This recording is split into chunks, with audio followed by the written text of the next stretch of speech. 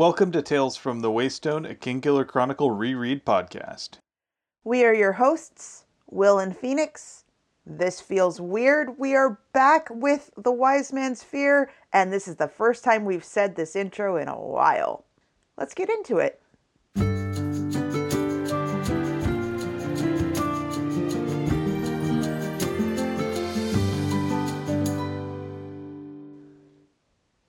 Welcome to Tales from the Waystone, Season 2, Episode 1, a continuation in 3 parts, where we will be looking at the prologue through Chapter 2 of The Wise Man's Fear through the lens of Workahol. We're back in Temerant after our sojourn through the Starless Sea as we kick off our coverage of The Wise Man's Fear. It's good to be back. So now, an explanation of the podcast, if you're new here. Each week we will be examining a section of the book, The Wise Man's Fear, through a chosen lens and figuring out what we can take from the text to apply to our real lives. We will also take some time to explore models of practical wisdom from the text with an Aristotelian Phronimos of the week, after which we will expand our understanding of our own world with an interesting fact.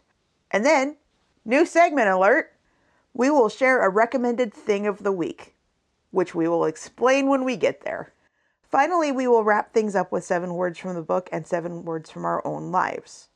Before we begin, let's get some disclaimers out of the way.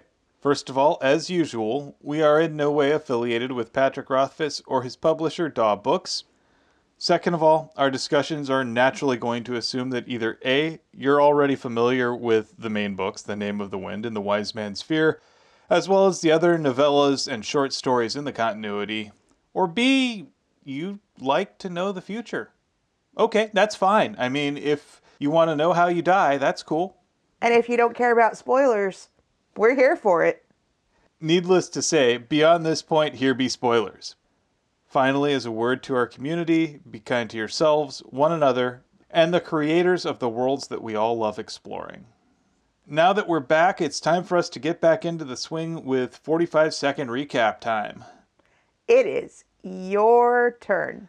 Also, quick programming note, we have discovered that it is kind of stupid for us to have a competition around our interesting facts, so that's been nixed. However, we are keeping up with the competition and punishments related to our recap, and we have to make sure that any punishment that is earned is entertaining for you guys.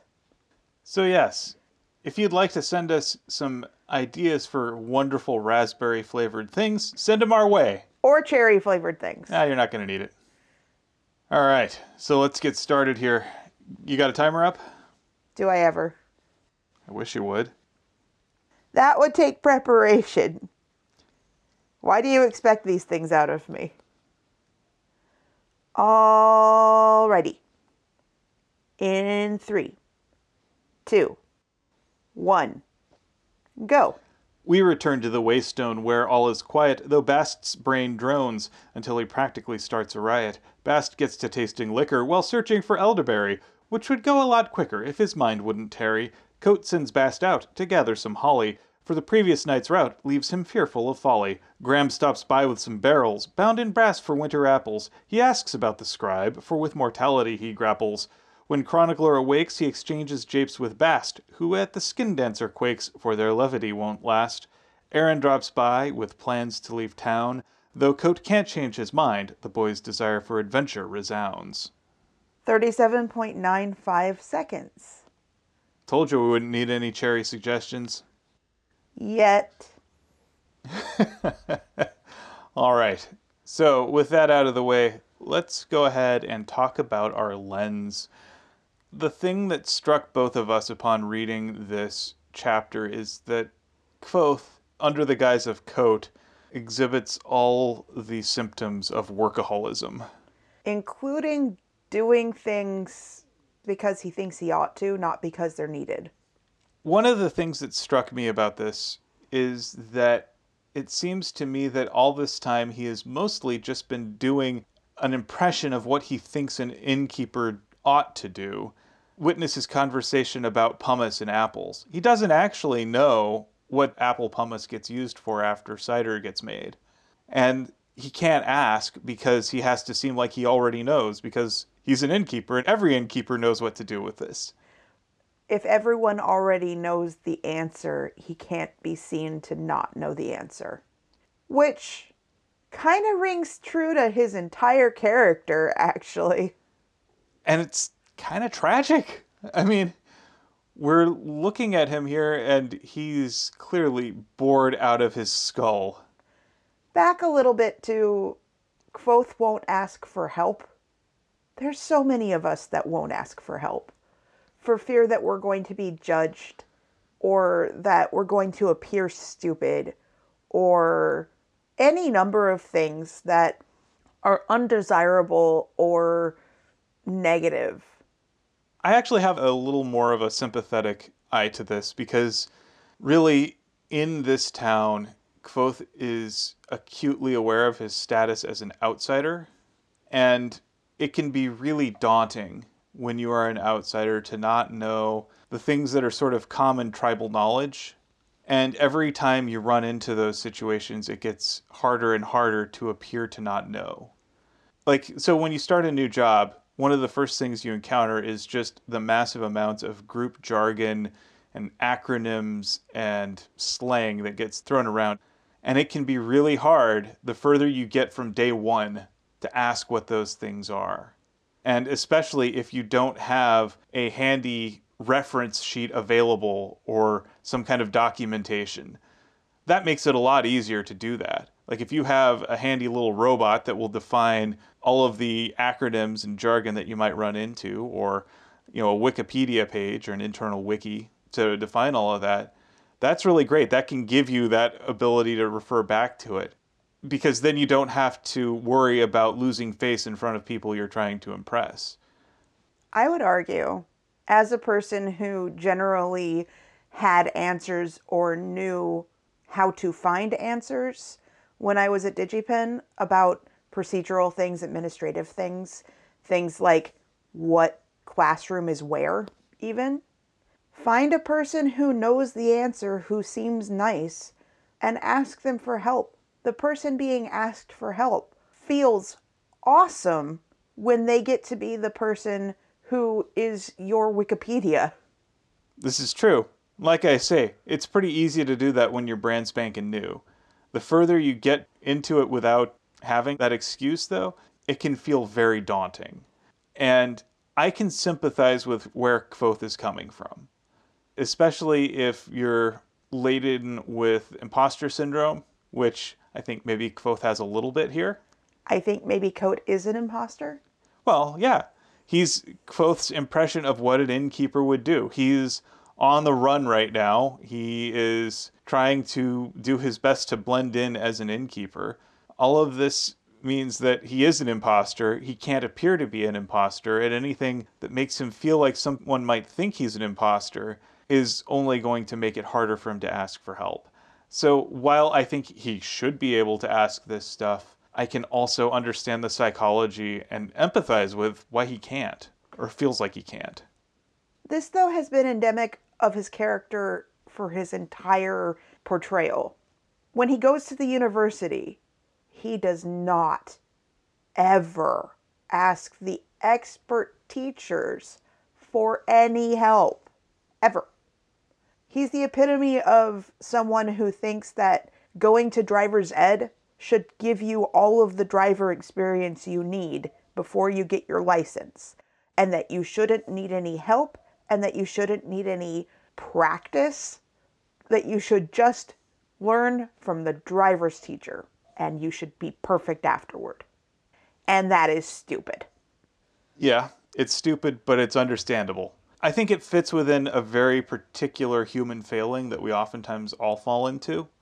So I don't want to spend too much time ragging on Kvothe for all this, for something that I can empathize with. I do understand where he's coming from. I just think he's wrong. And it's, I think, the tragedy of Kvothe's experience at this point. When I look at Kvothe, he's a tragic figure in my mind. I don't see him at this point as someone to emulate. He's someone that I kind of pity. What we're watching is someone who is grappling with their downfall. And I find tragic Kvothe far more empathetic and likable and interesting than triumphant Kvothe.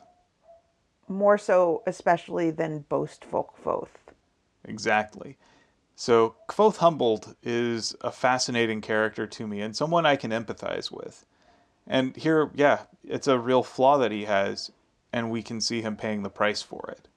This is something I can empathize with. It's something I struggle with. I think it's something that a lot of us who are always the smartest kid in the classroom deal with more often than we'd like to admit. Also, programming note, if you can hear the dog barking, there is absolutely nothing we can do about this. Our new neighbors have a very yappy dog, and it's unpredictable as to when it will be outside. I empathize with them too because I imagine if they could find a way to kindly stop the dog from barking, they would. I'm pretty sure that they put the dog outside so it would bark outside and not in their house. I'm not sure if it can be heard over the podcast, but just know that we have a new neighbor. You know, better podcasts than us have been interrupted by worse, so. I mean, we've constantly been interrupted by airplanes, and I'd rather have the puppy. Yeah, me too. Puppy's at least a friendly four-legged creature. Airplanes are just loud. So anyway, back to the book. We start off with a mirror to the prologue of The Name of the Wind, A Silence in 3 Parts. It also mirrors the epilogue of The Name of the Wind. Dawn was coming. The Waystone Inn lay in silence, and it was a silence of 3 parts. There is talk of how it is a vast echoing quiet made by things that are lacking. It also talks about the silence of the dark chest that lay at the foot of a hard and narrow bed. A chest that has been theorized to death about.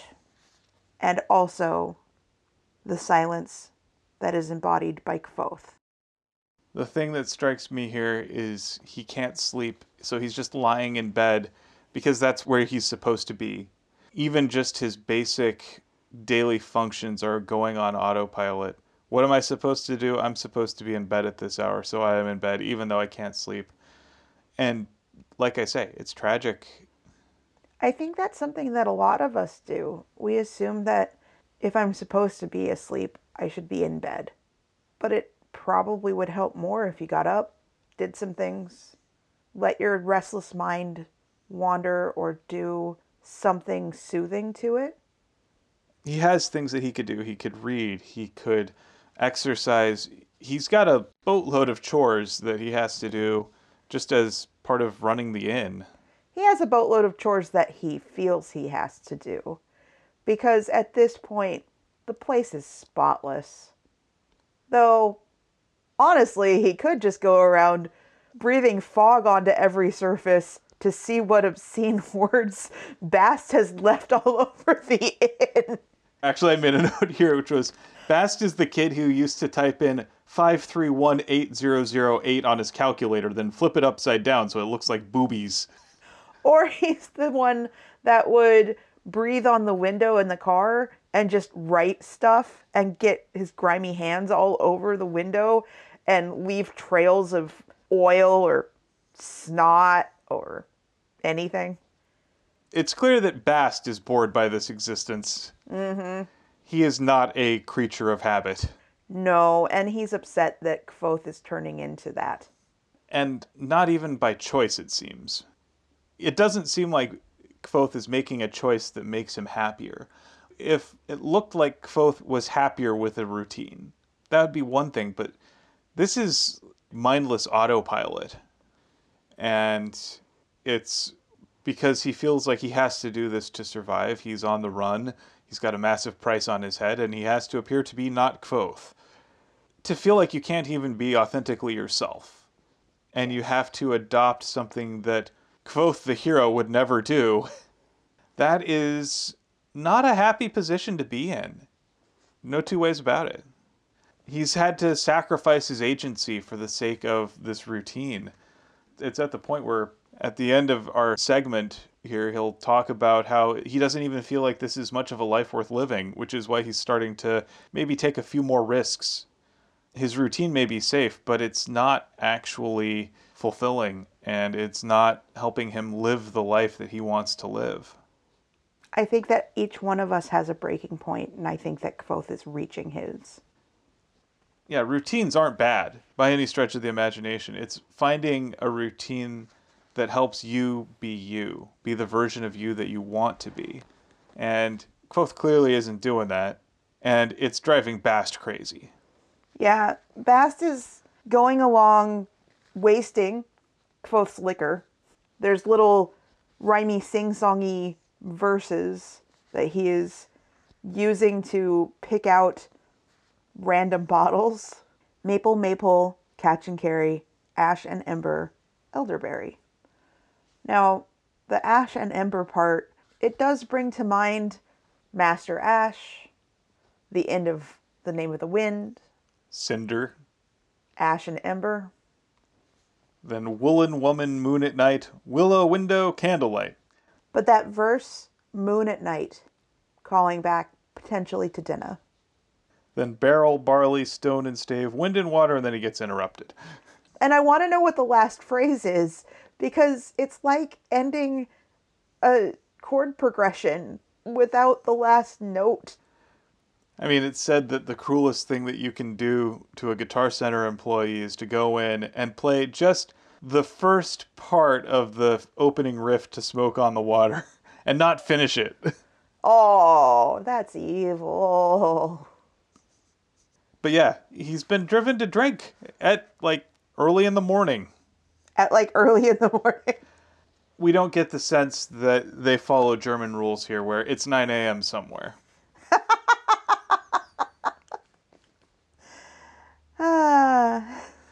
I am curious about the makeup of whatever cocktail he's managed to come up with, because that would be fun to make. It sounds like he wound up with something like Midori and Fireball. Yeah, maybe. That doesn't sound like it would be fun to make. Anyway, we have made it all of 5 pages in. I think we need to maybe summarize better. So, when Kvothe comes down to greet Bast, the first thing Kvothe does is to thank Bast for his quick action the previous night with the skin dancer.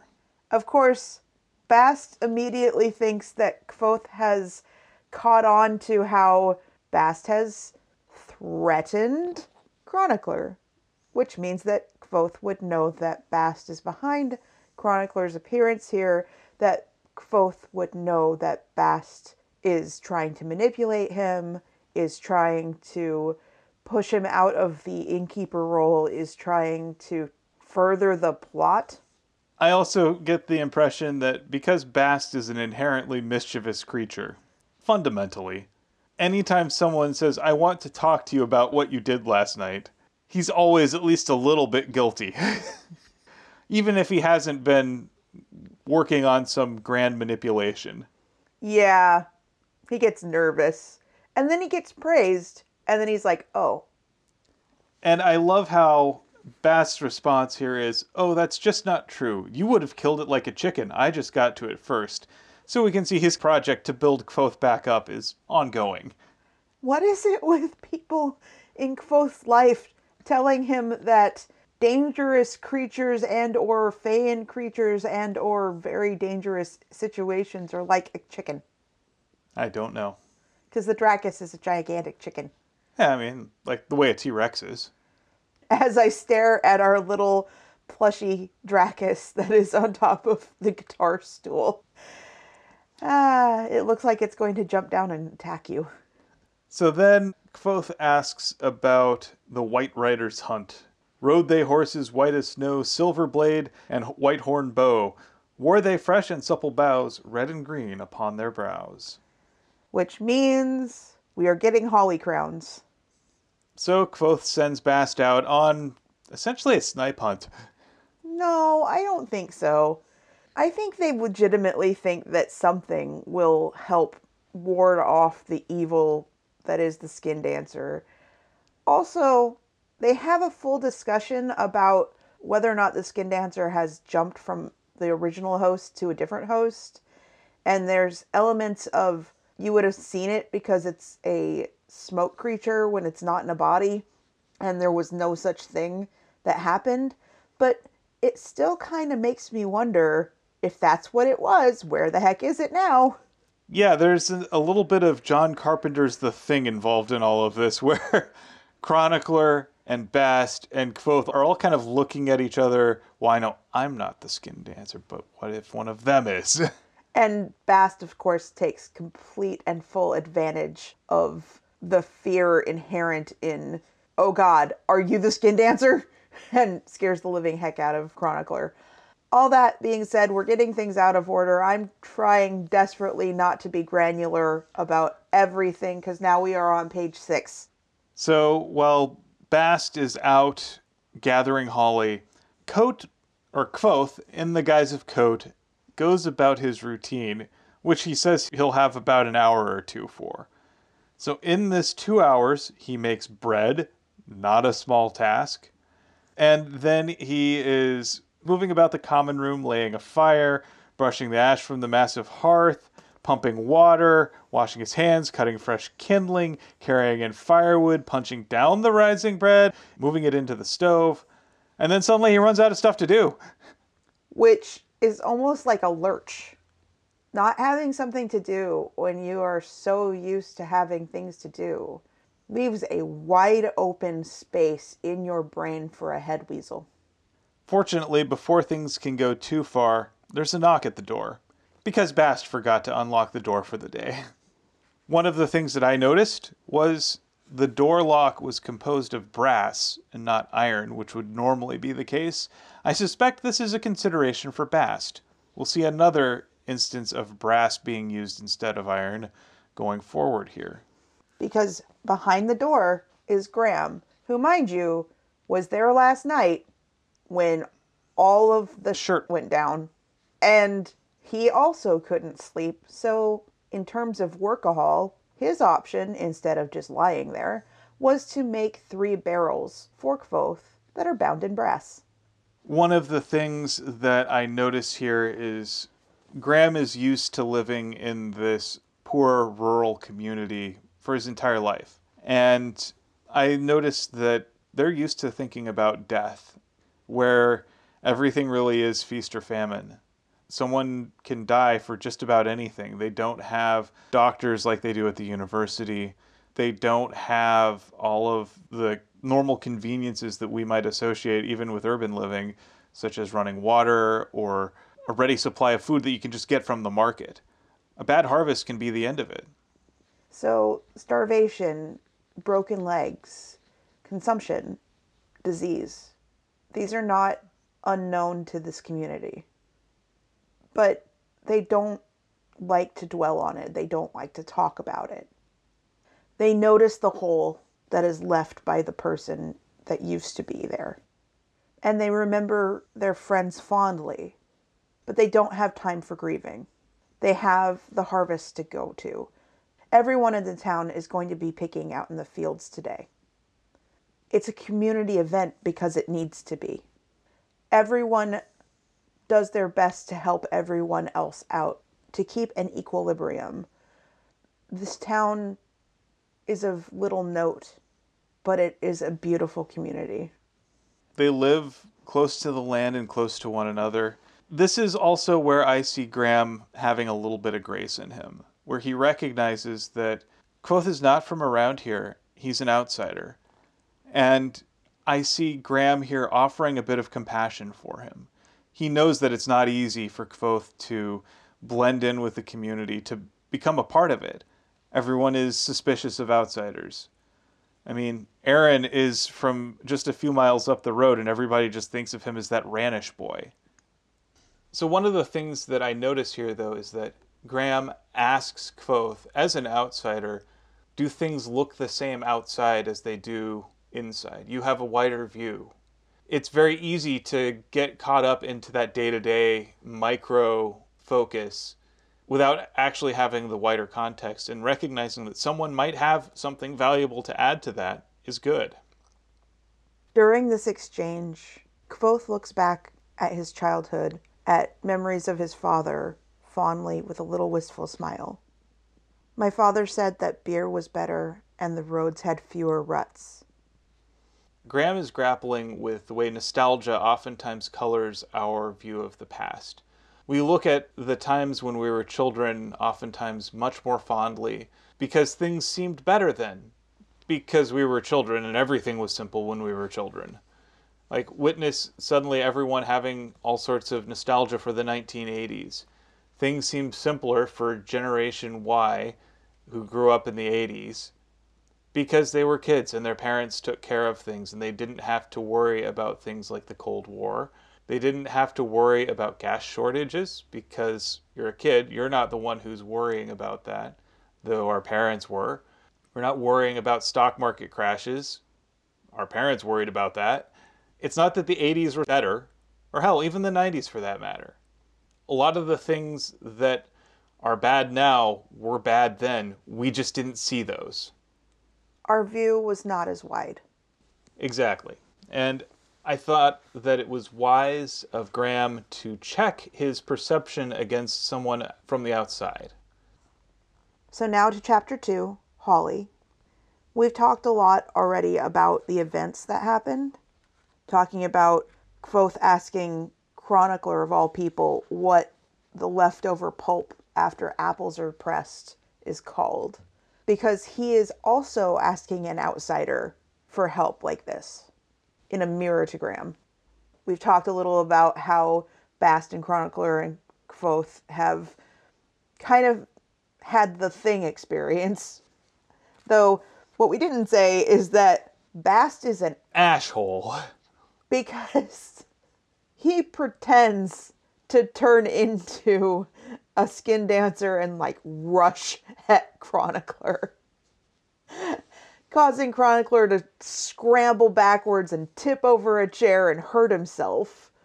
And then it makes Kvothe laugh, and Bast just epitomize the rolling on the floor laughing my ass off.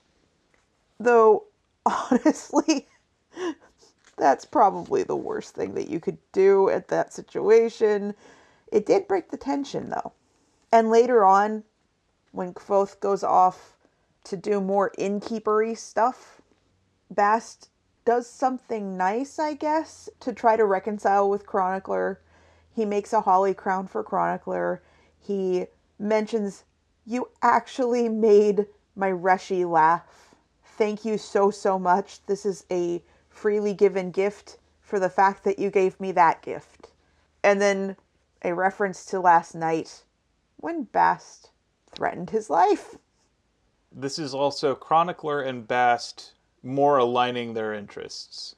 Chronicler, I think, is at this point now interested in the puzzle that is Kvothe and is trying to sort it out and figure out a way to responsibly pick the lock, as it were. All I have in my head is the Skyrim lock system. A little bit, yeah. He'll do what he can, but he makes no promises. Which is all that any of us can do, according to Bast. Which, I mean, as far as, like, Fae challenges and binds go, that's not too bad. Maybe. Though I don't know that I trust Bast that much. No, naturally you wouldn't. Our next little section of the book reintroduces us to Aaron, who is coming to the inn in a way that is reminiscent of Kvothe when he needed to travel to Traben. Aaron is going to Treya, and he needs traveler's food. Kvothe's been in this position quite a few times, actually, not just to Traben. Before every big excursion that he's had to stop at an inn to get some traveling food. And I think Kvothe probably sees a little of himself in Aaron. I think that also presages what's going to come next. Aaron is going to be escorting a caravan out because the roads have been bad. There are a bunch of bandits out on the roads and who knows what else. I mean, we've seen giant spider things and also skin dancers and other weird shirt. So having an able-bodied young man with a big iron club probably seems like a good idea. Right now, Carter needs a new horse to replace Nellie. It's hard to get during a harvest, so he has to travel a ways out to get it. And Aaron is also thinking about enlisting in the army. As is Carter. If Carter can't get a new horse, if he can't replace a crucial part of what makes his livelihood. He's got to find a different solution. This is not a good solution by any means, but it is a testament to how PR works. I can also see if you're feeling desperate, that might seem like the way to go. Especially considering that instead of just silver, now the king's coin is gold. Gold will buy a house, and that is tempting. We can see here that Aaron is someone who feels a lot of responsibility for the people around him. That means a lot to him. However, the flip side is the mercenary that we met at the beginning of Name of the Wind was also a soldier, someone who took the coin. And then when there was nothing left to fight, he didn't have anything else to do but turn into a highwayman. Though he may have just been disillusioned, because clearly there are still things to fight. A lot of those things to fight are often manufactured. And the people to fight are oftentimes victims of the system, not necessarily the cause of the conflict. Aaron has a very simplistic geopolitical worldview here, saying once we get the rebels to swear fealty to the penitent king, things will start to get better again. The levy taxes will stop, and the Bentleys won't lose their land, and the roads will be safe again. It's not that simple at all. This also leads me to believe that Kvothe took up residence inside the territory of his opposition. It's like the old Hobbit saying, the closer you are to danger, the further you are from harm. And here we go with Kvothe breaking his glamour a little bit, breaking his rules, breaking from the thing that would keep him safe. I think because he sees himself in Aaron. He tells Aaron, I'm Kvothe. And Aaron laughs in his face and doesn't believe him. And I don't know, it's understandable that you wouldn't think that the person standing in front of you is this mythical hero, especially when they are a person that, quite frankly, looks and acts like an innkeeper. Kvothe has told the lie of Kote so many times that he can't be surprised when people believe that to be the truth of him.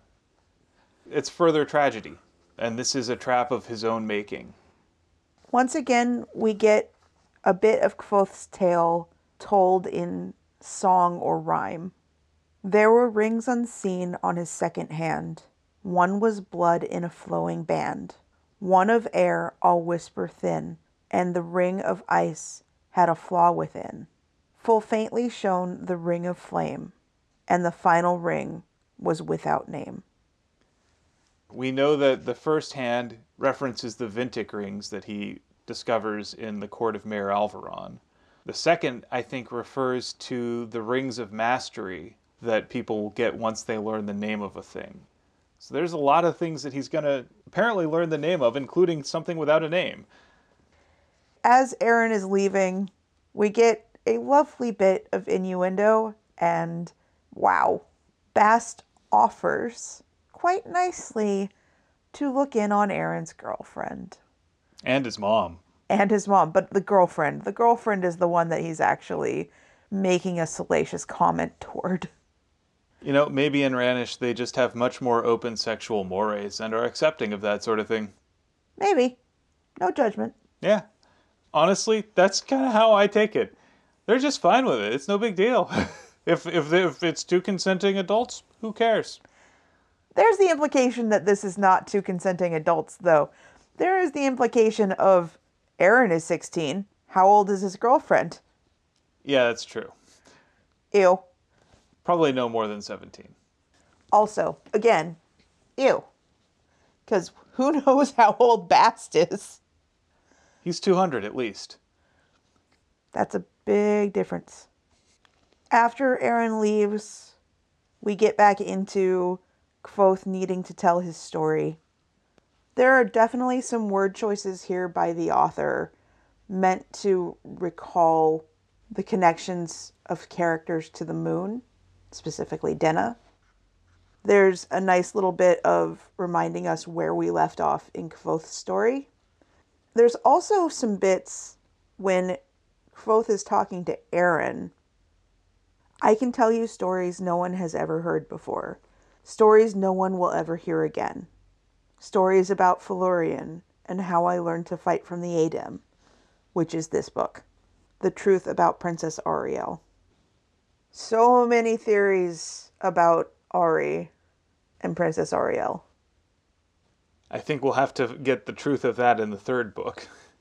Well, presumably there's going to be a fourth book, which would imply the existence of a third book.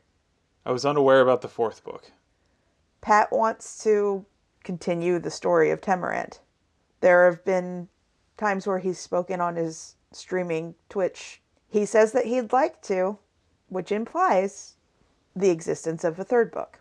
Now, again, talking about how there are all these expectations and all of these things that you put on yourself that quite literally can make you freeze up and not do anything. Especially now that we've had the pandemic, so you should be able to do all of these productive things that you think you ought to have gotten done. Which is bullshit. Because every one of us is under a depressive cloud of grief for the life that we knew a year ago. And we shouldn't be putting expectations on ourselves, and we shouldn't be putting expectations on others. He doesn't owe anything to anybody, except if there's a contractual obligation to a publisher. In which case, that's between him and his publisher and has nothing to do with the readers. If we get a third book, we get a third book, and I will be very happy. If we don't, it's not really a thing that we have control over, and it's not really a thing that I'm going to be angry about. Anyway, going on. I do love Bast's little send-off for Aaron, though. Right, off you go. Have fun in the big city. Don't drink the water. Kind of reminds me of Billy Crystal in The Princess Bride. Have fun storming the castle. They'll never make it. Bye-bye.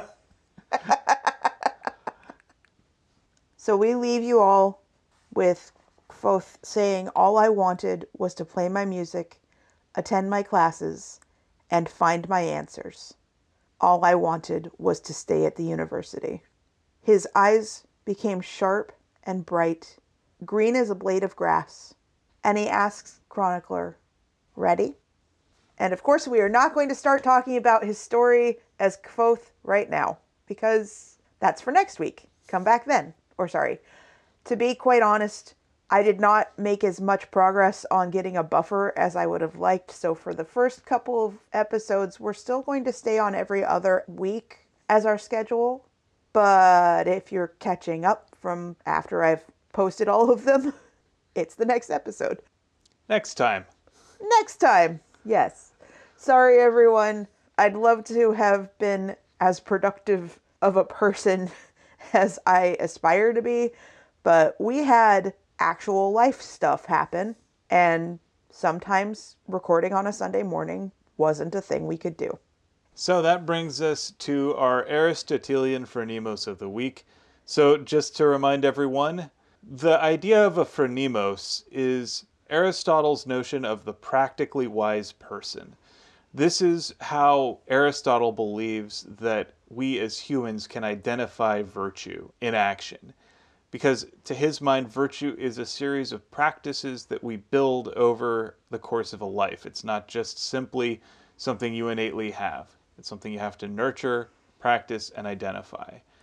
So we've taken to identifying phronimos individuals within the books and each segment that we read. So Phoenix, who did you pick this time? So I almost broke our rule. Almost. And I almost had a justification for it too. I almost chose Kvothe, claiming that because he's in the guise of Kote, he's not really Kvothe. I can't. I can't do it. Kvothe is never our phronimos. So you actually, while describing everything, helped me come to the conclusion that I was right with my initial pick, which is Graham. Graham, instead of channeling all of his grief into rage and fury and becoming inert, losing himself in the pain, because let's face it, Shep was one of his oldest friends and someone that he had a deep connection to and love for. And the idea that he's gone is painful. It's something that hurts Graham to his core, but he sees no purpose in letting himself wallow in it. I don't think that that means he's ignoring it. I don't think that that means that he is denying it. But I think it means that he is accepting it quicker than maybe a lot of us would deem as healthy. But this place, Nowhere, rural communities where you need to come together to help one another through everything, have a harder reality than we as middle class people necessarily have. And you just have to move on. The harvest will not wait. Now, he can't sleep, so he works as a coping mechanism, probably. He wants to drink early in the morning when he comes by to the inn, probably because he wants to dull his senses. He and nearly everyone in the town are going to go out and pick whatever the harvest is.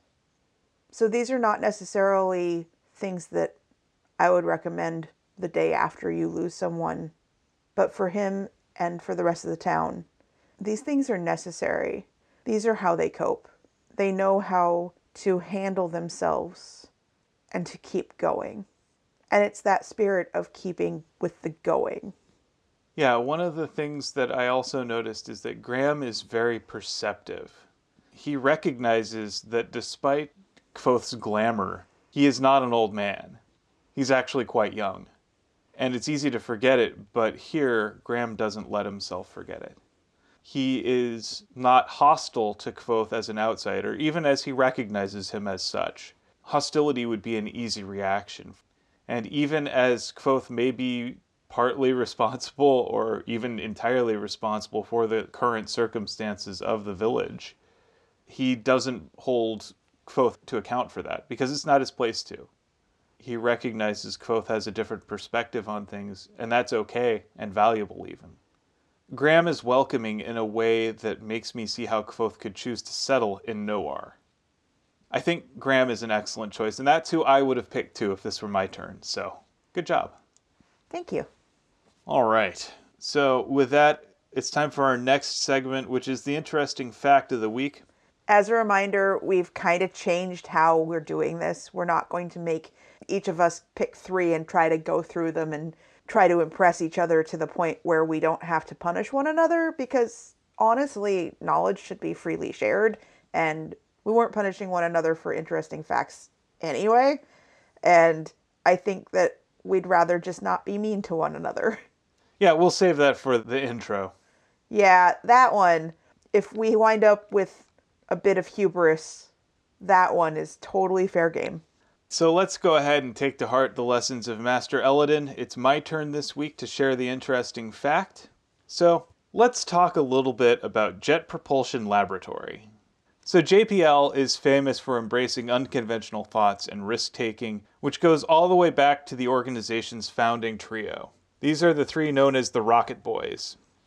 They were Frank Malina, who was a graduate student in aerodynamics at Caltech's Guggenheim Aeronautical Laboratory. He served as the theoretician and mathematician of the gang. Then you had mechanic and machinist Ed Foreman, who, according to historian M.G. Lord, could cobble together almost any device out of the junkyard that he scavenged. So he's a great scrounger and engineer. Finally, there was Jack Whiteside Parson, who was a self-taught theoretician and chemist who was also a whiz at mixing rocket fuels. So Parsons and Foreman were best friends in high school, and then they met Malina at Caltech at a lecture, and they basically just started screwing around with rockets for fun. I mean, I guess if you know what you're doing, sure. So eventually Malina introduced Parsons and Foreman's to Theodore von Karman, who was the benevolent director of the Guggenheim Aeronautical Laboratory, or GALCIT. Von Karman was captivated by the quirky trio, who called themselves The Group, and their novel ideas on rocketry. He was particularly captivated by the delightful screwball Parsons, who loved to recite pagan poetry to the sky while stomping his feet. We'll get back to that later. So in April of 1939, they formalized their position with a proposal for a jet propulsion experimental station at the Guggenheim Aeronautical Laboratory of the California Institute of Technology with a proposed annual budget of $80,000. They'd go on to contribute to engine development in World War II, rocketry as part of NASA's space race, and the development of missile systems built during the Cold War. So what ended up happening to the founding Rocket Boys? Malina was troubled by the increasing use of rockets for weapons systems, so he left the US for France in 1947, where he joined the United Nations and founded the research journal Leonardo, because he was, at his heart, a peaceful sort. Foreman would eventually go to work for Lockheed, contributing to both the Poseidon and Polaris sea-launched missile programs that got used throughout the Cold War. And then there was Parsons, who, like we've hinted at earlier, had a bit of an odd twist to him. Like, he was so omnipresent that JPL was jokingly referred to as Jack Parsons' Laboratory, or even Jack Parsons Lives. So the thing to understand is that Parsons' extracurricular life was a little unusual. He was actually a fervent student of occultist Aleister Crowley, and would go on to become the legendary leader of the California branch of the sex magic sect Ordo Templi Orientis. Yeah. Okay. Yeah, he was an oddball. Did a lot of interesting stuff there.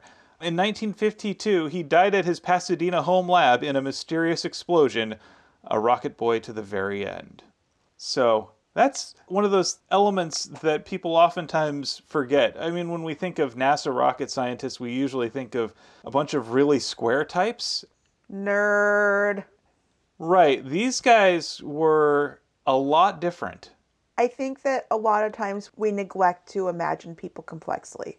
And I think the image of the NASA rocket scientist here, it makes it easier to draw the line between the three rocket boys and guys like Bobak Farasi with the mohawk watching the landers on Mars. So you can see that sort of rebellious punk spirit there, even as they're very much part of the establishment. I like it. Cool.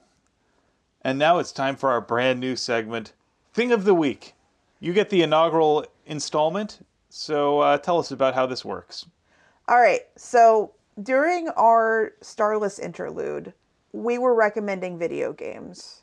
And occasionally I'd get messages from people on Twitter or people through our Instagram who were talking about how they really liked us talking about video games, especially where I have a perspective that is from the back end a little bit, and how even though maybe not everyone likes to play or feels like there is a barrier to entry to playing video games, or that there are aspects of popular video games that they dislike and therefore they didn't explore other options, I thought that that was a really cool opportunity to talk about things like video games that are for people who don't like to shoot 57 orcs in the face. I mean, there's nothing wrong with wanting to shoot 57 orcs in the face. Orcs Must Die is a game that is quite funny and well worth your time if that's what you like to do.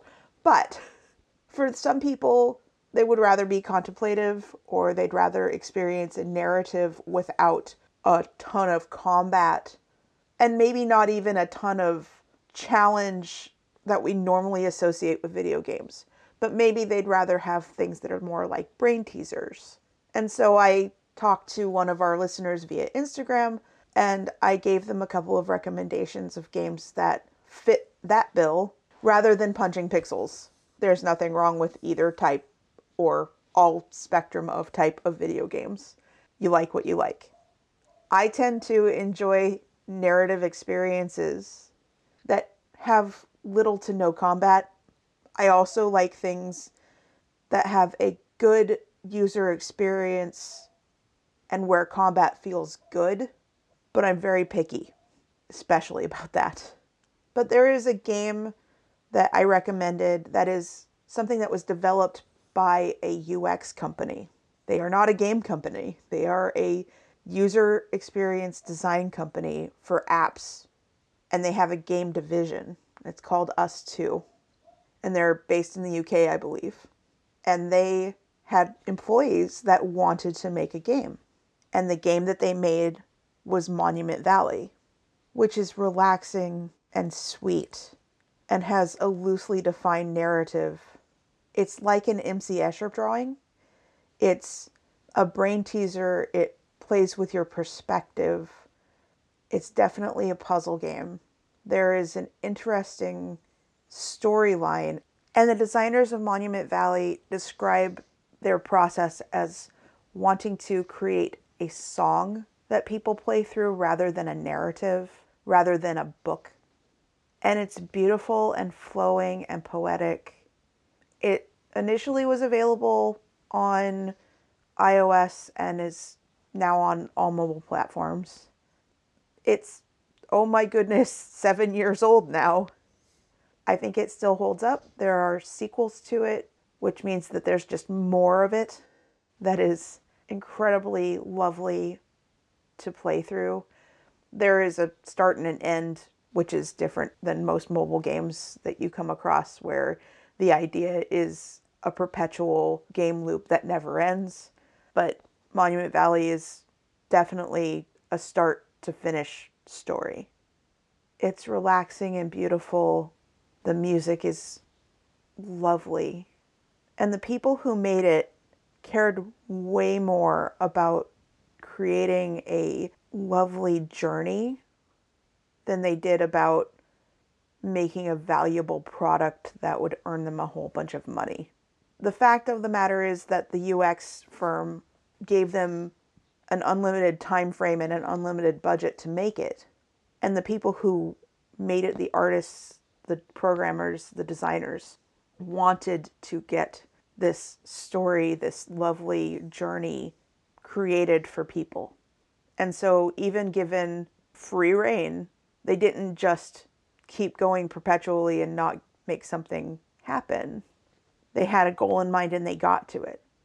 And they shared it with all of us. And I love the fact that that recommendation actually got the person who follows us on Instagram to get the game and to play the game and like it so much that they mentioned us in their stories. And we were having a kind of tough day back on Sunday. Our podcat Leela, who we are currently referring to as the Sniny Top Monster, as in tiny snot monster, because she has a terrible little kitty cold. And we didn't know what was wrong with her at that time. We were really worried for her. Getting the little message that said, "I love your recommendation. I don't normally play video games, but this one is lovely."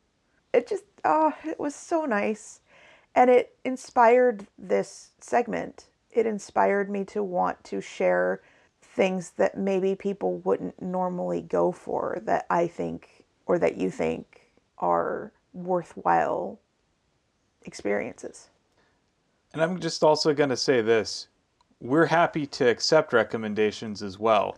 Yes. If you, our listeners, have any things that you would like us to try out and recommend, by all means, send them to us. You can do it on Twitter at WaystonePod. You can also do it on our Instagram, also at WaystonePod. And let us know the game or book or movie or TV show or article or whatever. It really can be literally anything. If you think it would be fun, let us know. And if you want us to shout you out, we're happy to do so.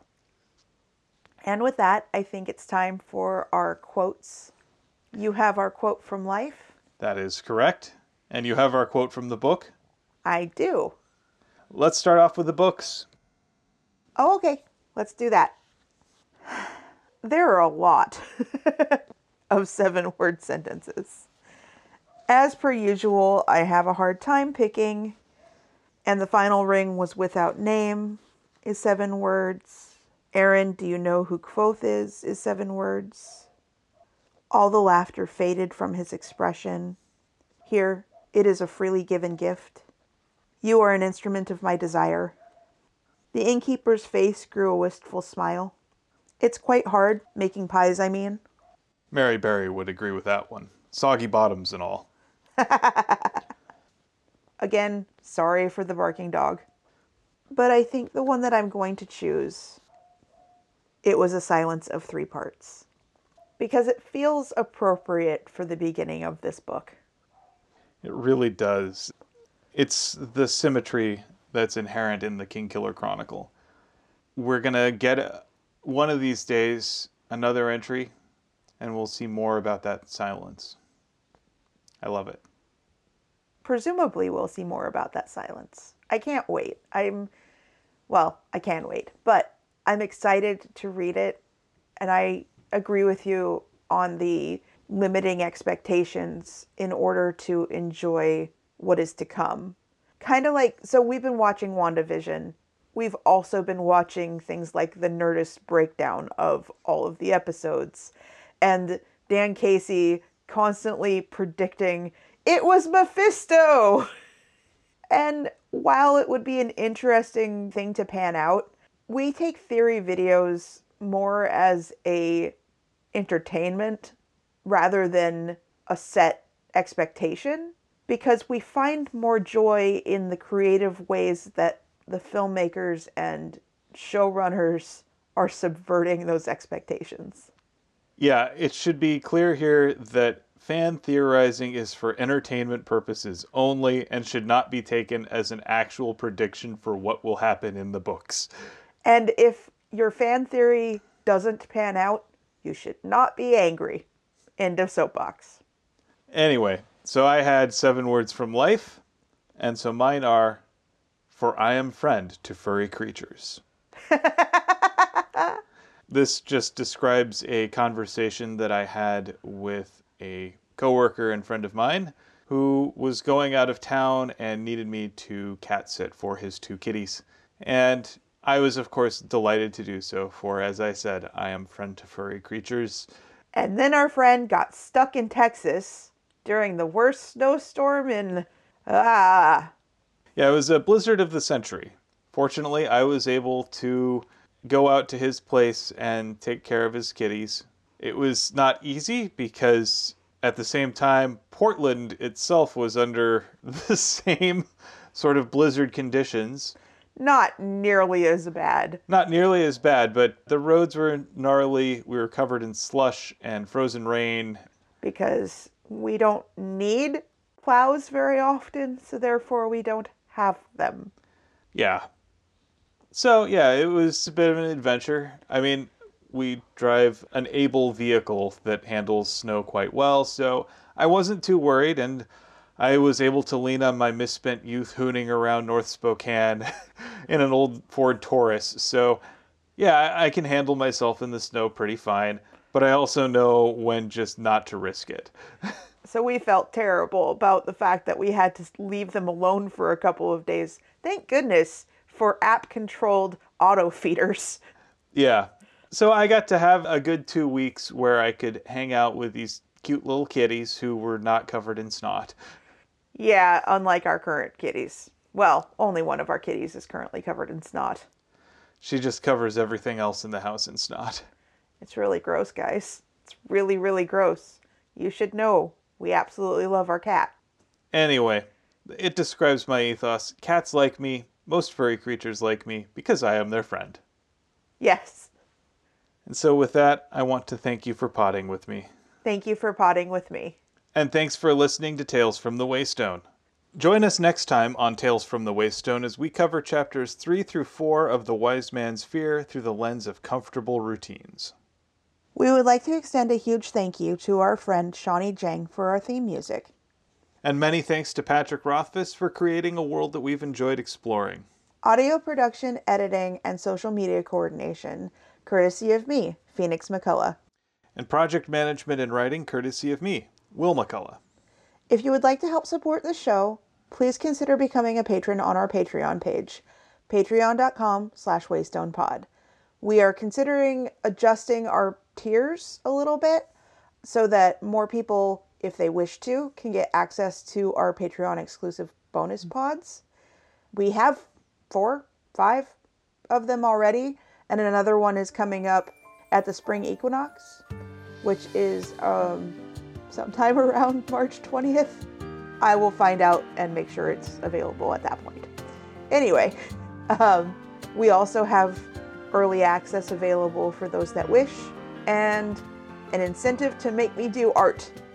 And as always, here's to one more day above the roses.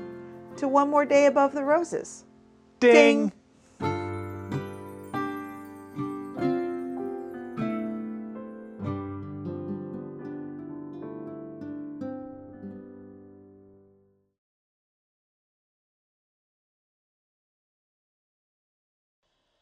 Bup ba da bup bup bup bup bup. Bup ba da bup. Bup bup bup bup bup. Ba-da-ba-da-bop. Bup bup. Ba-da-bop. It's been Agatha all All along. along. Who's been messing up everything? It's been Agatha all along.